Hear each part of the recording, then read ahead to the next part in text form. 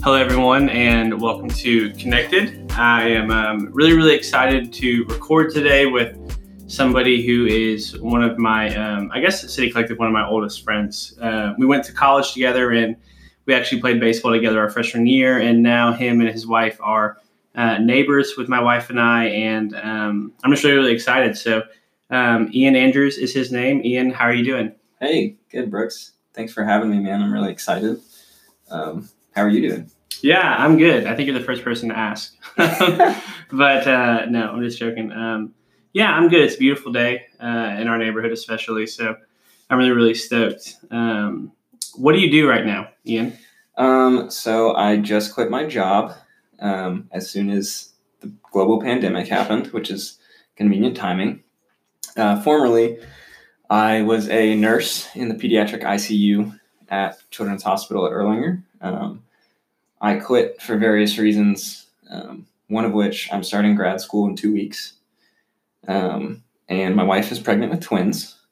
And I started working with the Gillies, with little Miss Cora Gilly, as her nighttime caretaker, just as kind of a means to be able to study a little better and have more free time on my hands, as my other free time will be taken up with taking care of two little ones. So it's kind of what I do, kind of what I did. Yeah, dude. I think there's a lot of healthcare professionals kind of in our church and in and around our church. So is that something that you always knew you wanted to do, or what did that process kind of look like of at least stepping out into pediatric nursing? I always knew I wanted to do work in healthcare in some facet. Just kind of, I don't know why people just said, hey, you would be a great healthcare worker when I was a kid. Like I was like 8 and I was like, that's weird. It's a weird thing to say to an 8-year-old, but yeah, kind of just got like ingrained in my head that that's where I wanted to be. And I researched a lot of different routes. I started out our freshman year, I was actually pre-med. And then I realized that's not going to happen. Between impatience and intelligence, I didn't have either. You're probably not alone in pre-med not exactly being cut out.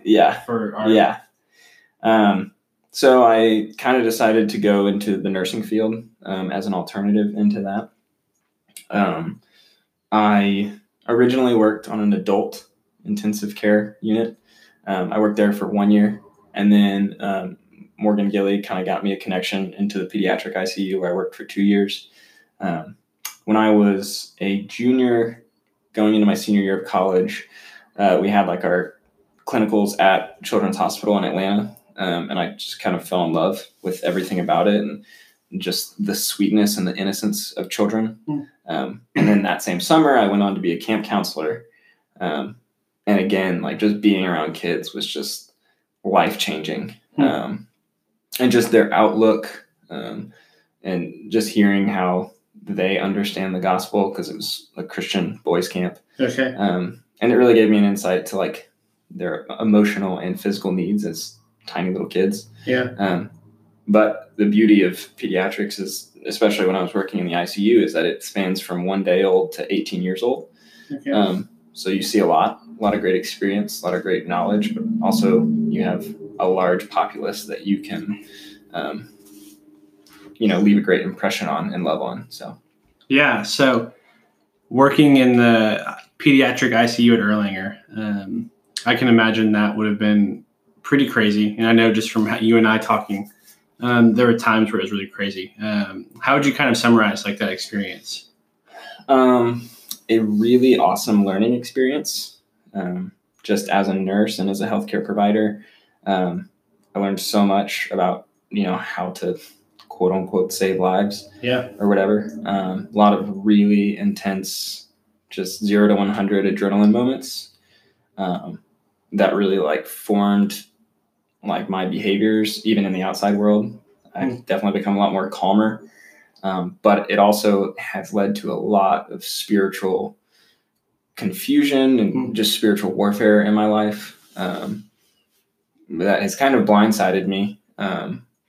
And often had left me with questions of my faith and where I stand on a lot of things, and, the goodness of God, and some really tough topics that luckily I think the rest of the world doesn't have to deal with in their everyday, because it's really, really hard. And I think that was also a factor in me leaving. I think 2 years is, and some of the people that have been up in the pediatric ICU have been there for so long, and like they're amazing believers and they love Jesus so deeply. And I am honored to know them. Mm-hmm. And I know that they do struggle as well. Yeah. But to hear, that they're still grounded and, spiritually strong in those areas is so encouraging, because that's kind of the person it takes to work up in that place. So really, yeah, man, it sounds like you've had to encounter a lot of things that a lot of us don't have to encounter, like you said. What's the process kind of been like moving on from that, like as the job has transitioned? Because obviously you spent 2 years in the pediatric ICU, and so that's really formative. Like 2 years is a long time, especially for your job. And so how have you seen that kind of just like shape you and form you as you have stepped away from it? I think one of the greatest things about working in the PICU is that you're not just taking care of a little one, you're also taking care of their family, because all things are interconnected in that place. Mm-hmm. And oftentimes there's a lot of confusion for parents as they step into that arena. Which arena exactly? So just like being in an ICU? Just being in an ICU with their children. There's so many questions, so many concerns, so many misunderstandings. And so a great opportunity is to, just educate them on everything that's kind of going on. And so in that, you're not just taking care of their kid, you're also, making sure all of their mental and emotional needs are met, because the family unit is just as important as a role in that healthcare space. Okay. And so I think that, honestly, I kind of forgot the question. So I just asked, like, how has it, like, now that you're away from it, like, how have you seen change in your life from being there? Because, like, that 2 years there changed you. Yeah. I don't want to use the word callous, because that's kind of a dark word, but I definitely see things more realistically.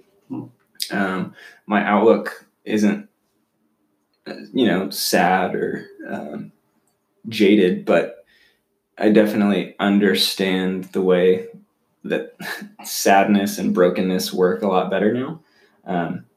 And I wouldn't say that I'm better at comforting people in sadness and brokenness. Still working on that, but yeah, I think the understanding of how people function in those moments has definitely evolved. Like families, moms, dads, brothers, sisters in those moments. Yeah, I think that just like my emotional radar has changed. Probably had to, because of just the things you were exposed to. Yeah, like absolutely. Just the way it stretched you and opened you up to maybe new levels of emotion or new emotions. Mm-hmm. So I think probably a lot of people are trying to like figure out, man, how do I process this sadness I'm feeling in the midst of a global pandemic? Like, I haven't ever felt this level of sadness before. I haven't felt this level of anxiety or questioning.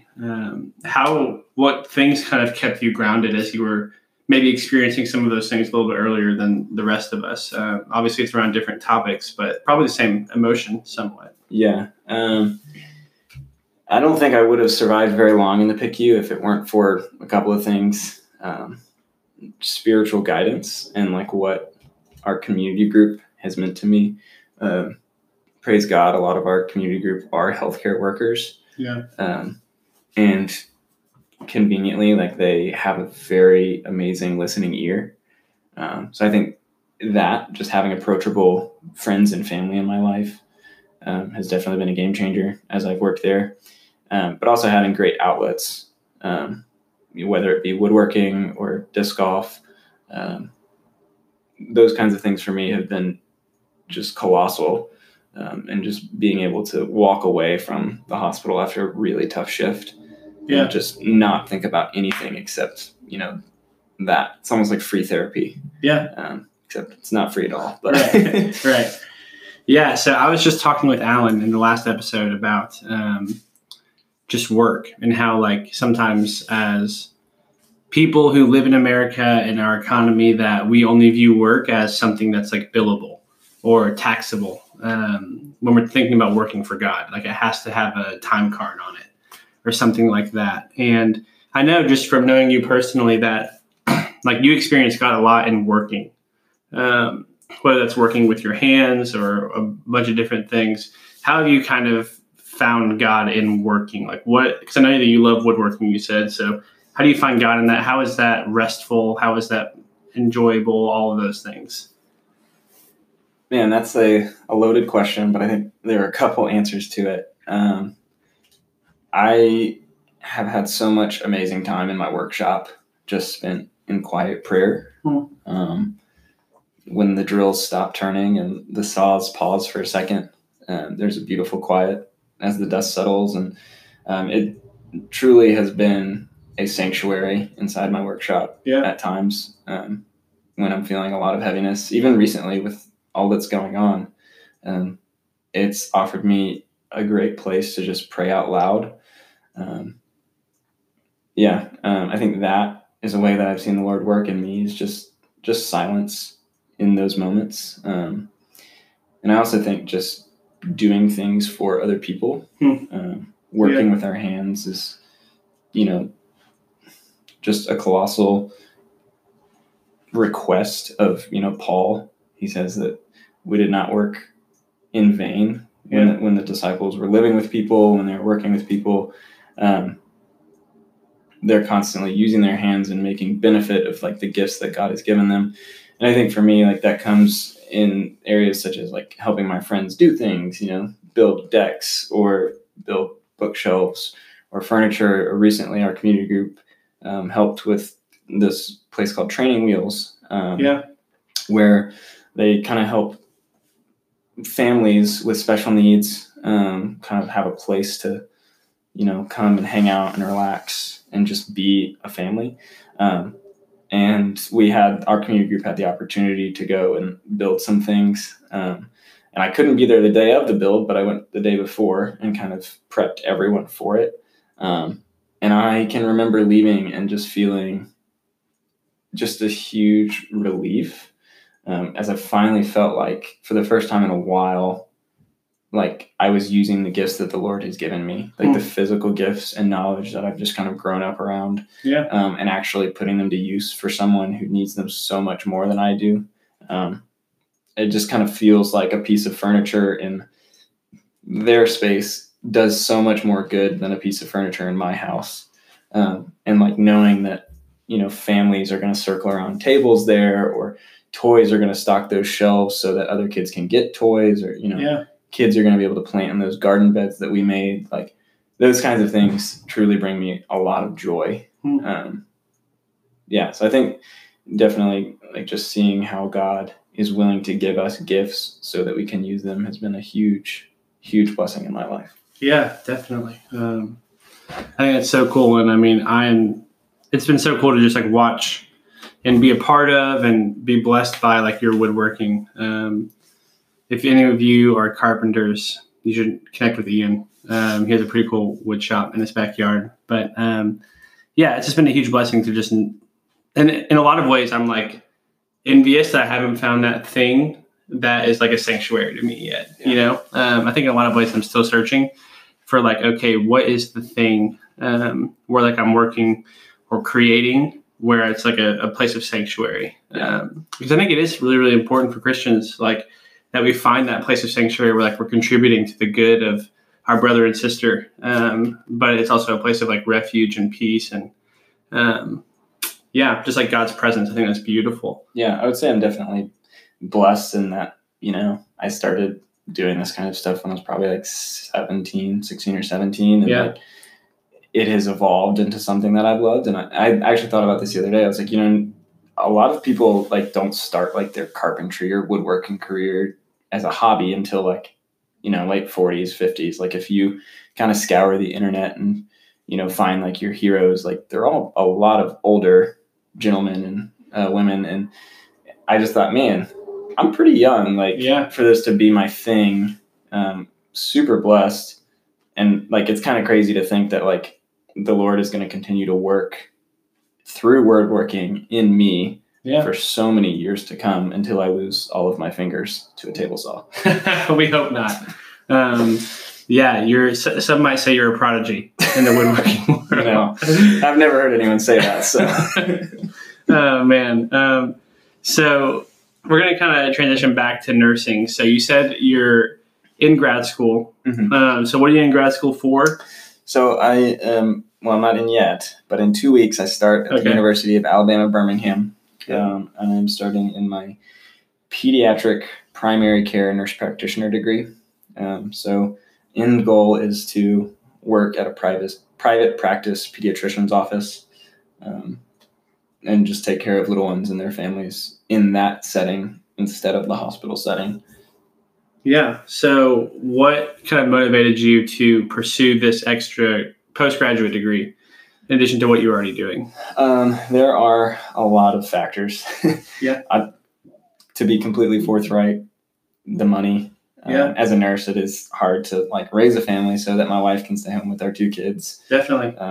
And Tyler around, which is kind of what I want. I want her to be able to be a stay-at-home mom.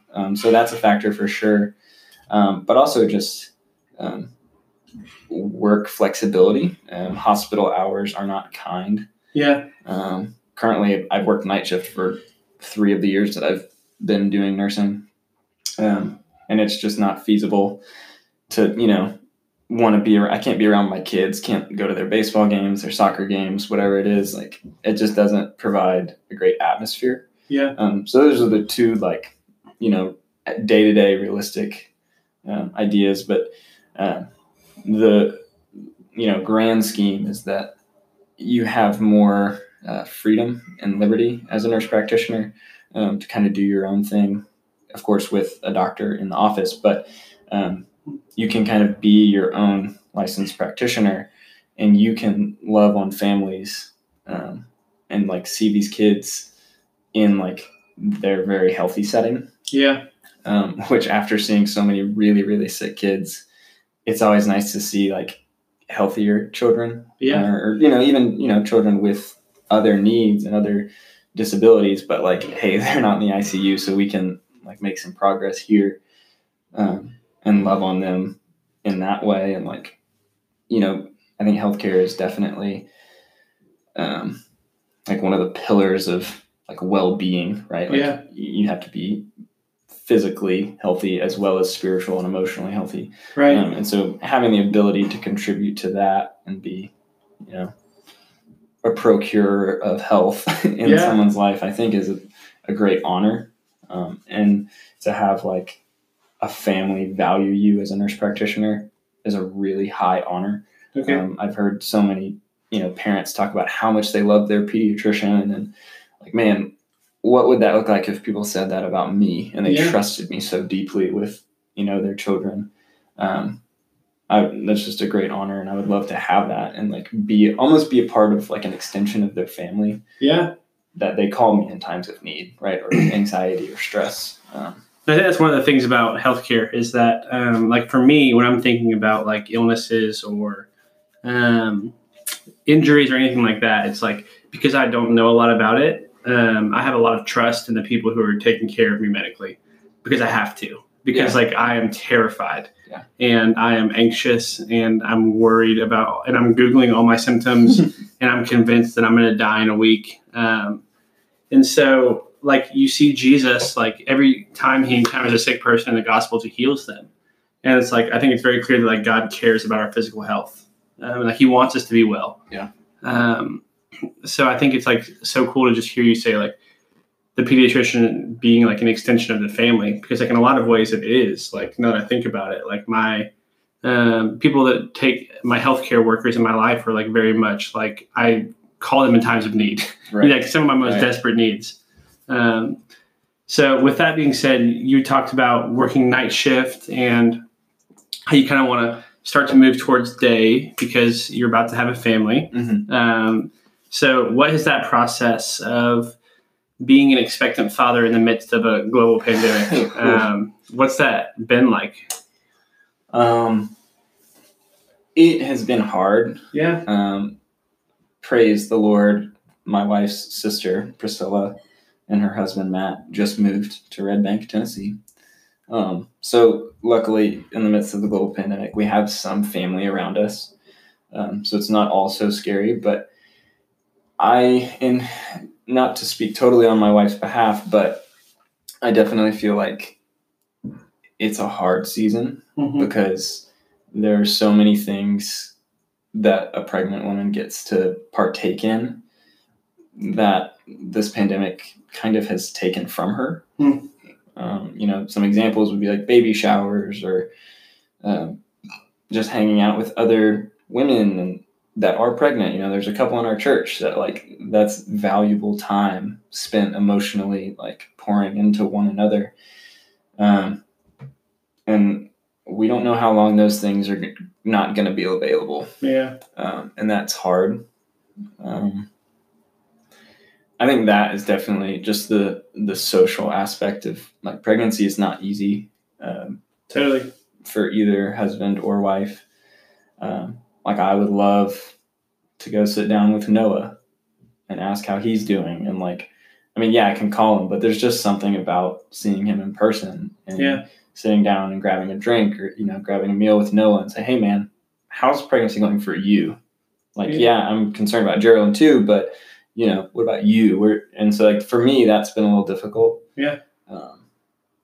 But I think for my wife, it's definitely been a lot harder than it has been for me. Yeah. Because she's so excited about being pregnant. I didn't even think about that, but there's so many things. It's kind of like getting married, whereas there's things along the way that help affirm that what you're excited about is really happening.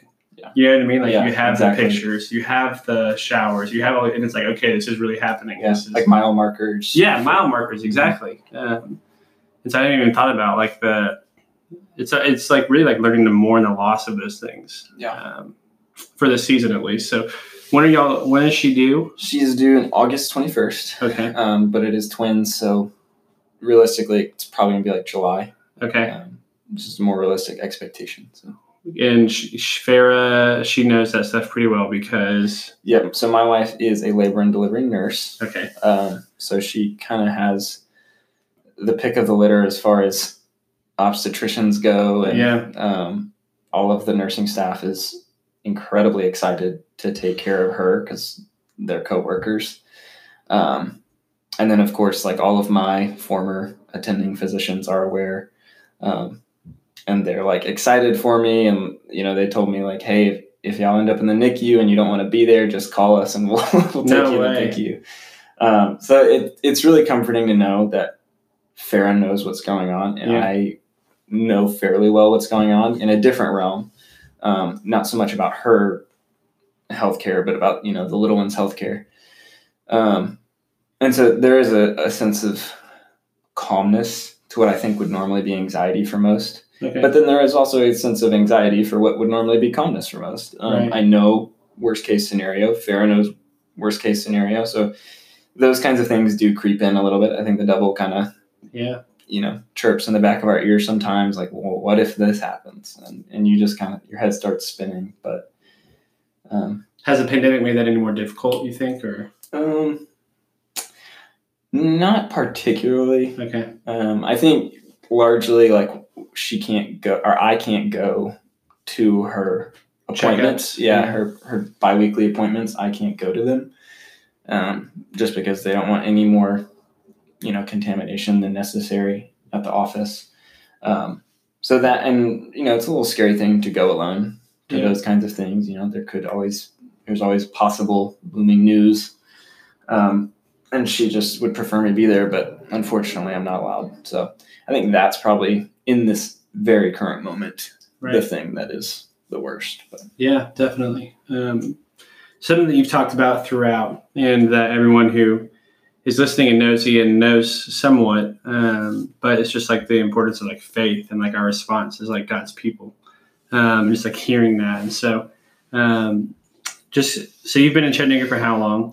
2017. Okay. So right at 3 years. Okay. And that was kind of when you and Farah began your adult lives, right? Yeah, so we got married in July and then moved here and started our jobs literally, I think a week before we got married. So. Yeah. Okay. So given that you've been doing this thing for 3 years, living in Chattanooga, like having a family, all these things, what's something that like faith has meant to you, just kind of like over reflecting upon the past 3 years? Or I mean, obviously there's been changes, there's been theological changes, there's been practical changes, people changes, all kinds of things, but if someone's listening to this, especially, so like let's have an audience in mind. So if someone is a college student and is like, man, I want to be married one day, I want to have a job, I want to have kids. Well, like you're in the position of where all three of those things are or are about to be realities, kind of like these mile markers in life. What have you learned about faith just up to this point in your journey? Specifically from living in Chattanooga and being a City Collective? Yeah, okay. I would say the past 3 years. Yeah. Man, that is another loaded question because I think Brooks could tell you if you asked him this question about me. I feel like he might honestly have a better idea because Brooks and I have kind of walked, I think, in stride in this season. Brooks called me the second he saw that I moved to Chattanooga and invited me to coffee, and we talked about what City Collective was and where I was coming from. And, you know, we weren't committed to a home church yet, but we were, you know, interested. And after our first meeting at Sacro, I think we were sold. Yeah. And man, since then, I think my just minor beliefs on like theological ideas have altered just a little bit. Totally. That's natural, I think, through time. Yeah. Anyway. And I think just being in a city like we're in a moment like we're in, I think watching my faith adapt, I think that's probably the best word to use as it comes to like, right, because we're supposed to be of the kingdom, not of the world. Right. So I wouldn't say that like, you know, the city of Chattanooga has changed me, but that being in Chattanooga, my faith has adapted to meet the needs of Chattanooga or to see the needs of Chattanooga. And I think that's a pretty important distinction because I think now, like if you asked me 3 years ago to just introspectively look into my own heart and soul, I definitely value, you know, loving the community of Chattanooga. Yeah. Like loving the people and the brokenhearted and the weary, which I think our community group has done an absolutely magnificent job of meeting certain needs in certain times of strife. I think that's probably the overarching theme is that the most growth I've gotten in the last 3 years has come from like really stretching myself and meeting the needs of people with less. Just like serving, like it's just serving. Yeah, serving, it sounds easily. Like as you've served or like committed to serving, like you've watched your faith kind of just like grow and adapt and like you said, adapt to the needs of the city. Yeah.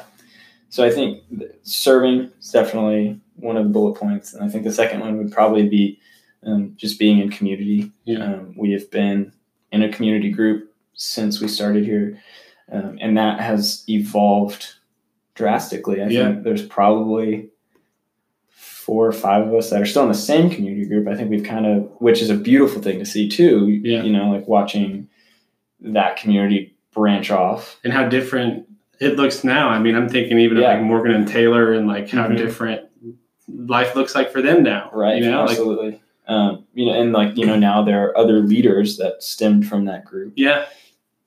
Which is beautiful to see. Like that's how I think the Lord wants us to walk in our faith. Like, right. We're not just along for the ride, but he's making disciples. Totally. And I think that is a great picture of like what that initial group was, and it has evolved into so much. And,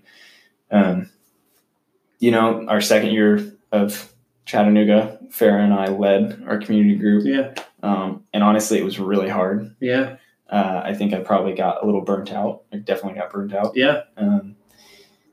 But third year, as we kind of said, hey, we need to step back from teaching and leading. And I think we just want to ride this one.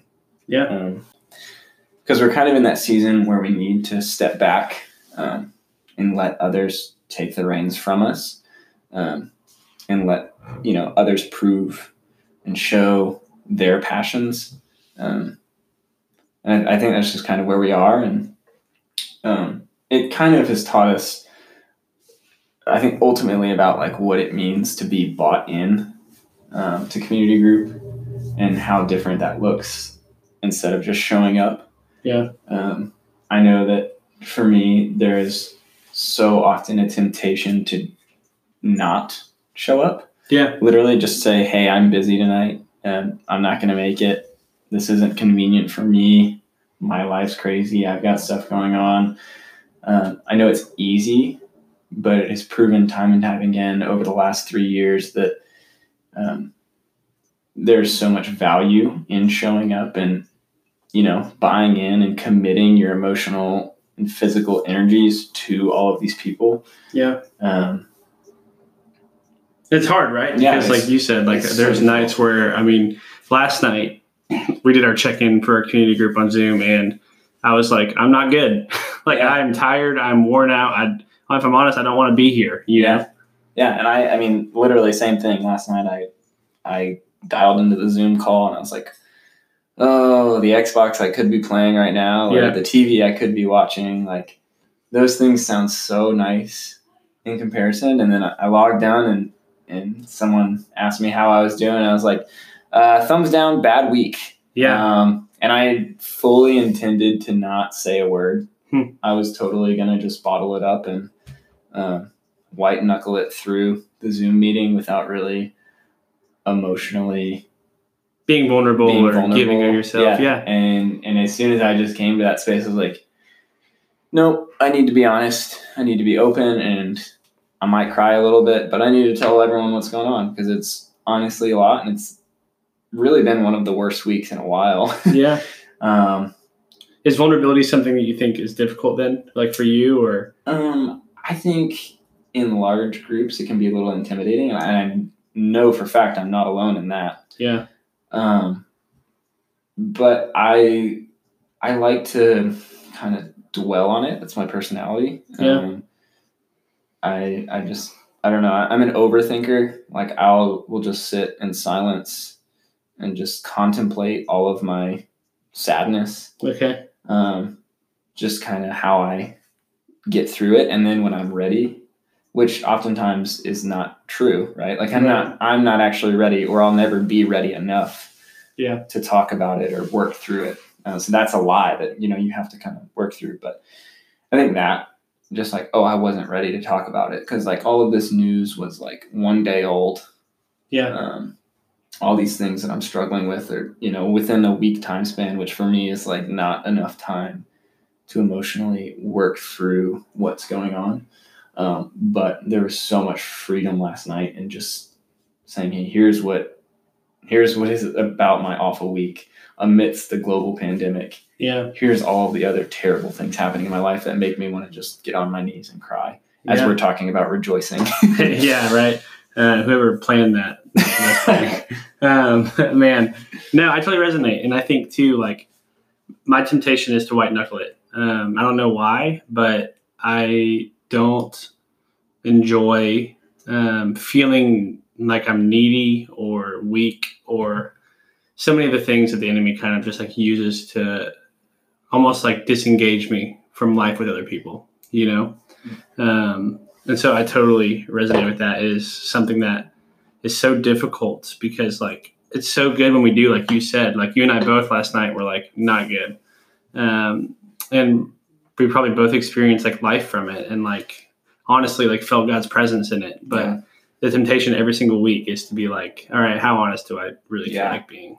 Like where is my like investment meter? Yeah. Like, am I going to go full in 100% empty the tank? Or am I just going to be like 10% like, yeah, it was an okay week. Yep. It was all right.